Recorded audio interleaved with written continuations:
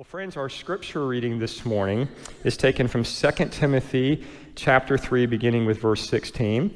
And there are a pew Bibles in front of you. It's also going to be projected on the screen. And we are an electronics-friendly congregation. So if you want to pull this up on your phone or tablet, you can do that. And when I say electronics-friendly, that's not giving all the children permission to play games and ignore me. This is just adults. So you can pull up the scripture verse, you can tweet something that's inspiring to you, you can check it on Facebook. It's okay to have your phones out here. And I'm going to be reading from the New Revised Standard Version, which, in my opinion, is one of the best translations of the Bible. So hear the word of the Lord.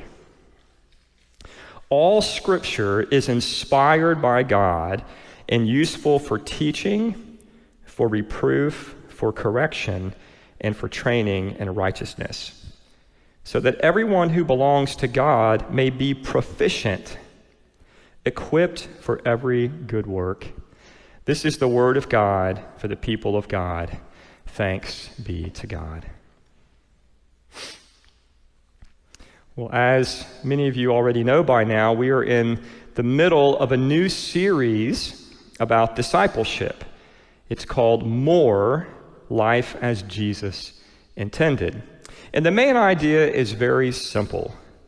If we want to mature in our faith and become more like Jesus, then we must adopt a peculiar way of life structured by certain daily practices. And so far, we have introduced the practice of radical hospitality, which leads to deep Christian friendship, the practice of daily worship, not just on Sunday morning, but finding ways to worship throughout our day, and the practice of connecting with God through various things that we already do in our mundane routines.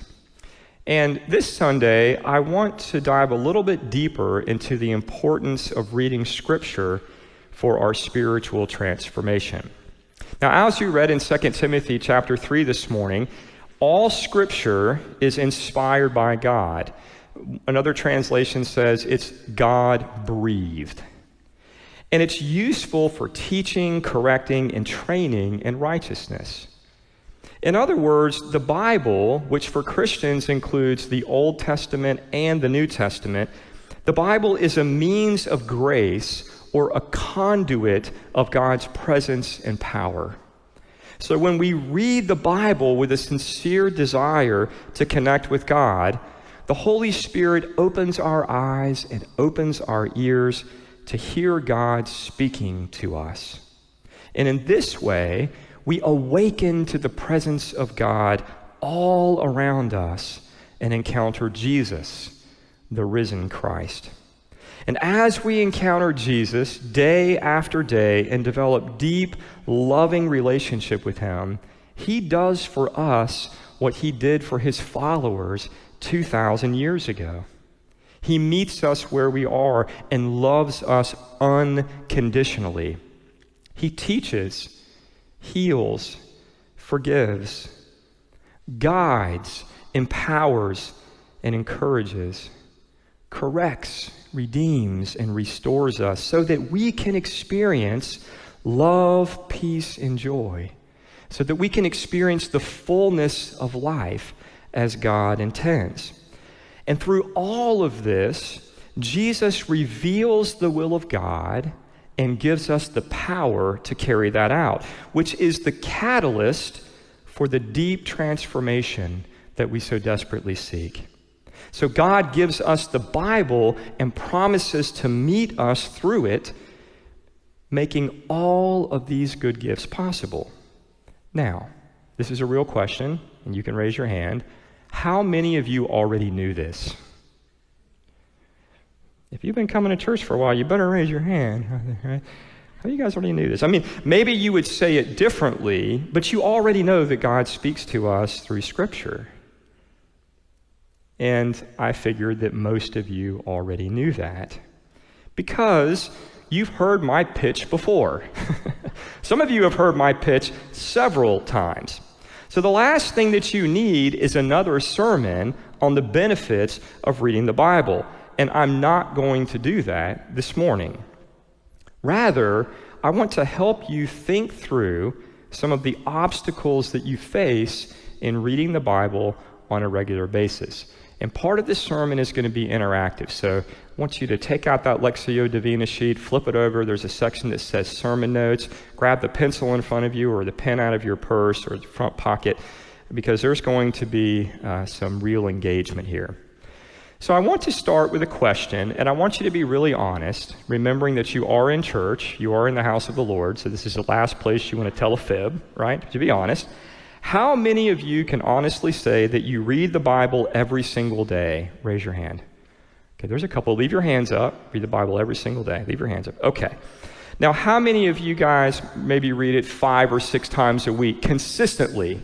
If you raised your hand before, keep it up, because I want to get a survey of everything, okay? Now, how about those of you that read consistently now 2 or 3 times a week? Raise your hand. Some of you guys are doing better than your pastor, right? Now, if you raise your hand, you can put it down. Now I want to ask, if you only read the Bible when I read it to you on Sunday morning, raise your hand. All right, there's a few out there. Okay, right. Now, if we can get really honest about our level of commitment and how often that we read the Bible, and I'm not talking about how often I used to read it. Like, we've all gone through seasons, maybe a week or two, we read it every single day, but then fall. I'm talking about like getting honest about our level of commitment. Then we are ready to hear a second question. If you know that God promises to meet us in Scripture and to give us good things like healing, wisdom, strength, and hope, then why don't you read it more often? If you are already reading the Bible every day, you can use our time together this morning to think about ways that you might go deeper. But I want to begin with those who struggle, as I sometimes do, to read the Bible every day. What is standing in your way? And again, this is what I want to focus on this morning, and I want to give you just a couple of minutes to think about this. And so I'm going to pause and set a timer for just a minute or two, and I want you to ponder, what are the obstacles? Even if you read every day, I'm sure you've gone through seasons where you've fallen off and had to get back on the horse, right? What are the obstacles that keep getting in your way? And as those come to mind, I want you to write those down somewhere on your bulletin or Lectio Divina sheet, because we're going to come back to them at the end of the message. And if you don't write them down, you're going to have a good memory for that part to be meaningful. So please take a couple of minutes to do that. And I want to invite even those who are watching online, ponder and write down some of the obstacles that get in your way. Okay. Now, I want you to select just one of those obstacles, and in 15 seconds or less, I want you to share that with someone who's sitting close to you, preferably someone that you didn't come to church with this morning. So literally 15 seconds or less, and then I'm going to get you back together. It's going to be like herding cats, but we're going to do it, okay? 15 seconds or less, share with one person one obstacle. Go ahead and do that. Okay. Have you come back together now? This is fun, isn't it? Every once in a while, it breaks up the monotony of a long sermon by just talking to each other, right? I know my sermons are never boring, but anyway, I wanted to do this little exercise before I shared, based on my own experience and what I've heard parishioners saying for years, what some of the common obstacles are in reading the Bible. And I suspect that some of these are on your list. And I'm going to be really honest. There's a couple that you might be thinking, really, Mark? You said that in church? But we're just going to get really honest about the obstacles. The number one thing that people say to me is, I don't have time. My life is busy, I'm constantly on the go, and I just don't have time to read my Bible every day. The second is, I don't know where to start, right? Knowing that the Bible is not a single author book, but a library of books written by different people over the course of hundreds of years, when I think about reading this library, I just don't know where to start. Others say, I don't read my Bible because it's hard to understand when I'm reading. Have you struggled with this? Not only is the Bible a library of books, but it is a library of ancient books that portray the world in vastly different ways than the one that most of us live in. So whether they were nomadic people during the time of Abraham or city folks living under the thumb of the Roman Empire, their language, culture, history, economics, politics, indeed, their entire worldview is radically different than most people living in the 21st century. And this makes parts of the Bible difficult to understand. Now, if we're really honest, we would also say that the Bible is often boring and sometimes even offensive, right? While some parts of the Bible are insightful and inspirational, usually the ones that I pull out to preach on Sunday morning, right? They are often buried in a sea of boring and irrelevant text that's hard to connect with. Furthermore, some parts are offensive, like when God commands the Israelites to kill every man, woman, child, and animal and burn the fields when conquering the Holy Land, or the religious practice of sacrificing animals, which is described in great detail in the book of Leviticus, or condoning things, what appears to be condoning things like slavery and patriarchy. Another reason is that some people don't read the Bible because they're scared they're going to get it wrong, right?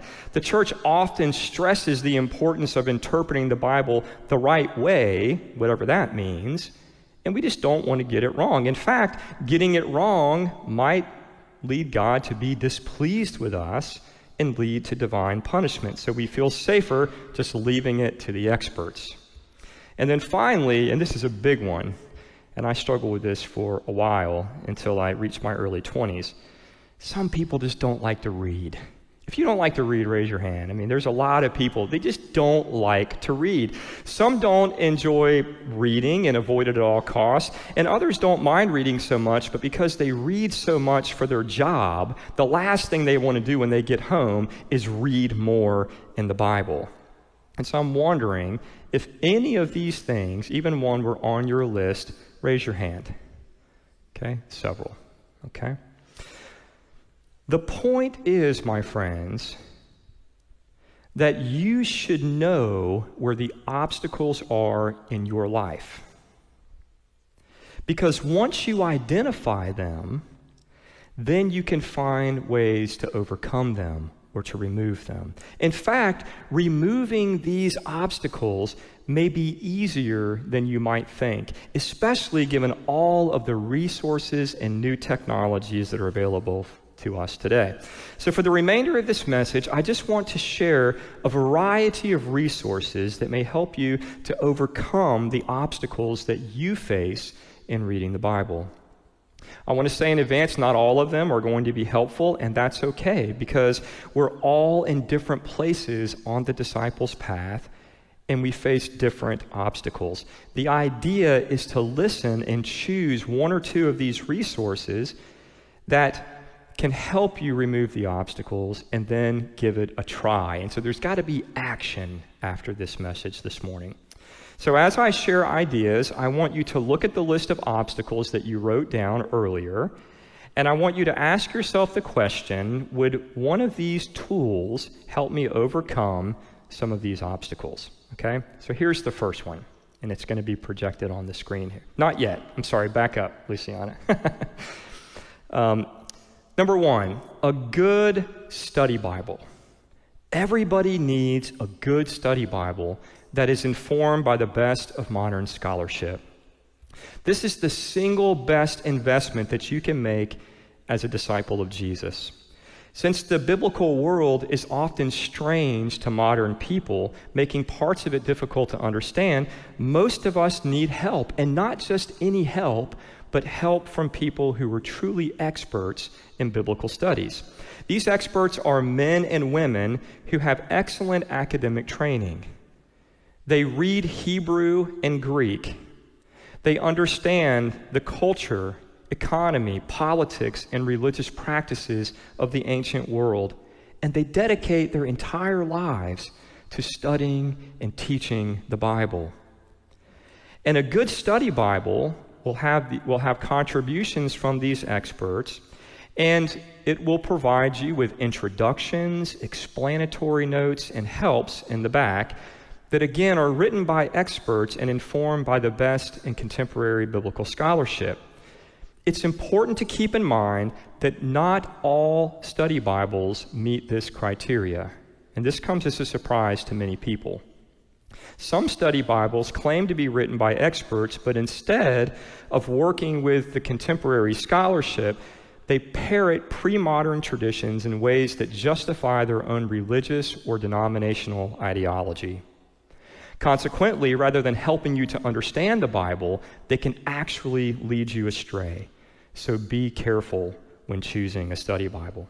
And the best way to find a good one is to ask your pastor for a recommendation or someone who has formal training in biblical studies from a reputable seminary, and they can point you in the right direction. My personal favorite, which now will be projected on the screen, is the New Interpreter Study Bible.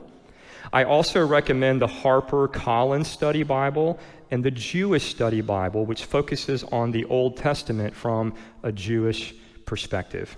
Again, if you have not invested in a good study Bible, this is the first thing that you should do to overcome obstacles related to understanding. It'll really illuminate a lot of things.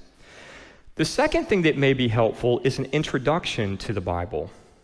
Again, because the Bible is a library of books, it's easy to lose the overarching story of God's love that unites all of the different books.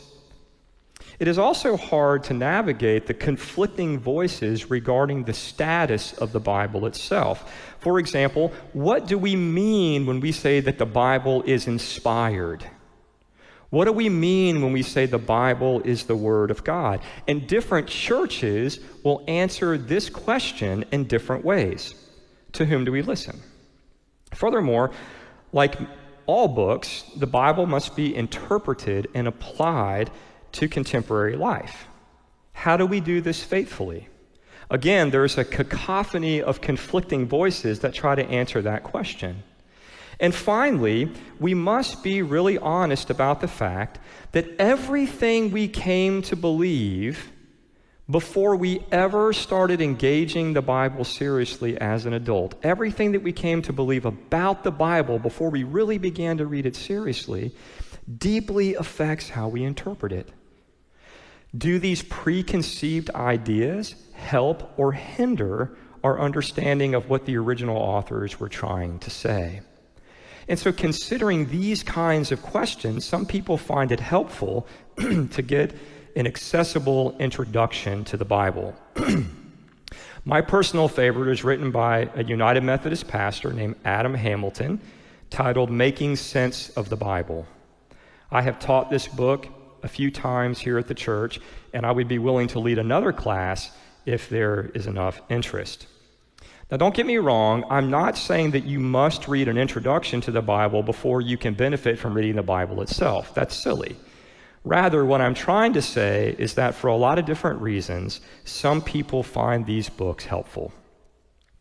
The third thing that can help you overcome obstacles in reading the Bible is a good devotional guide, right? If you don't know where to start or you're having trouble understanding and applying the Bible to your everyday life, a devotional guide might be helpful. And if you are new to the faith or have never really committed to reading the Bible on a daily basis, a baby step in the right direction might be a short daily devotional. Examples of this are the Daily Bread, the Upper Room, or the popular book by Sarah Young, Jesus Calling. We provide some of these resources on our resource cabinet in the back. And these kinds of devotionals give you a reading for every day, and they're typically a page long, so they're very easy to read. The downside of these kinds of devotionals is that they will not take you very deeply into Scripture, only offering 1 or 2 verses per day.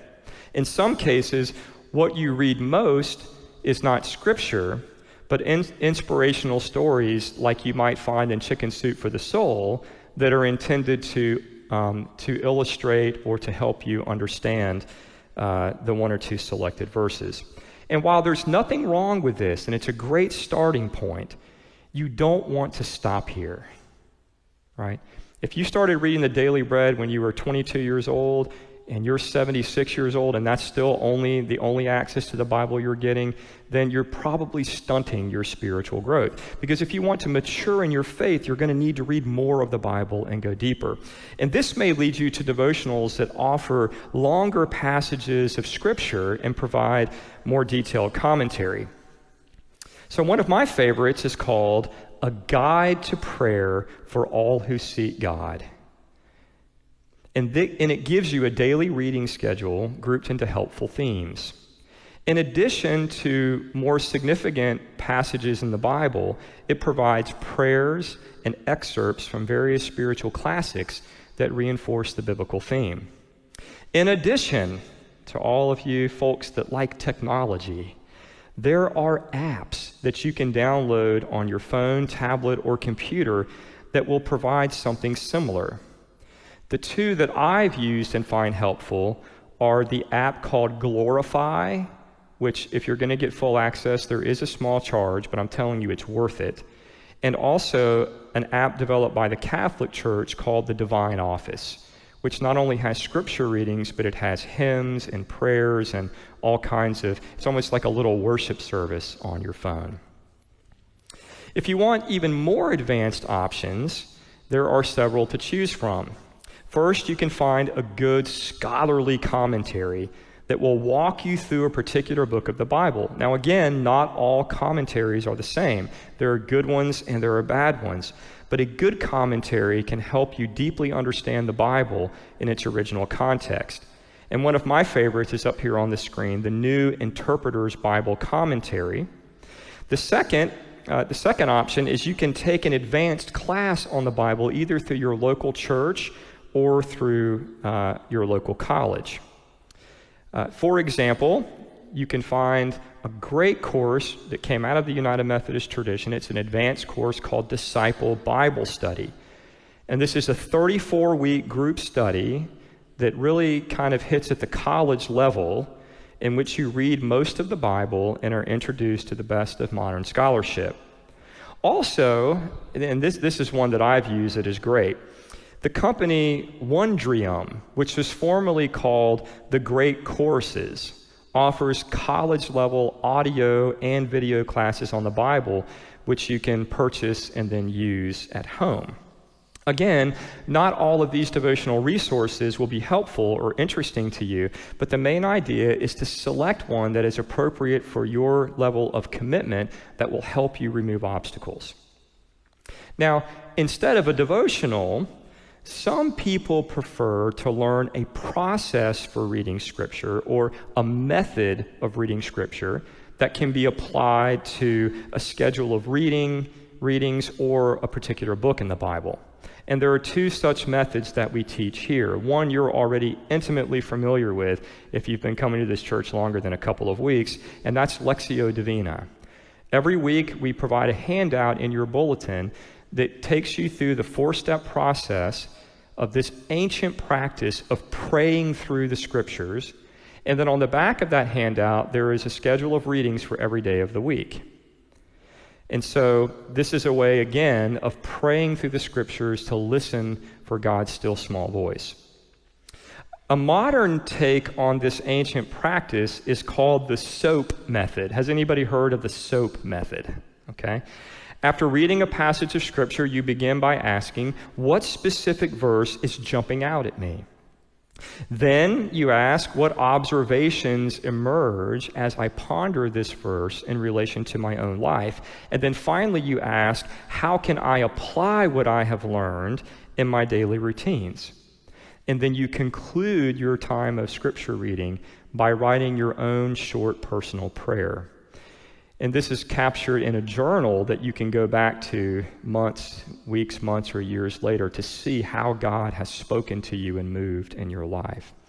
Now, once you learn this kind of a process, then you can apply it to any schedule of readings, like a one-year Bible plan, a 4-month walk through the New Testament, or the daily readings for the Revised Common Lectionary. If you don't know what that is, see me after service and I'll tell you. Again, this is just another way of intentionally approaching Scripture so that you will know where to start, how to focus, and how to read in a way that allows you to connect with God and that will also connect with your own life.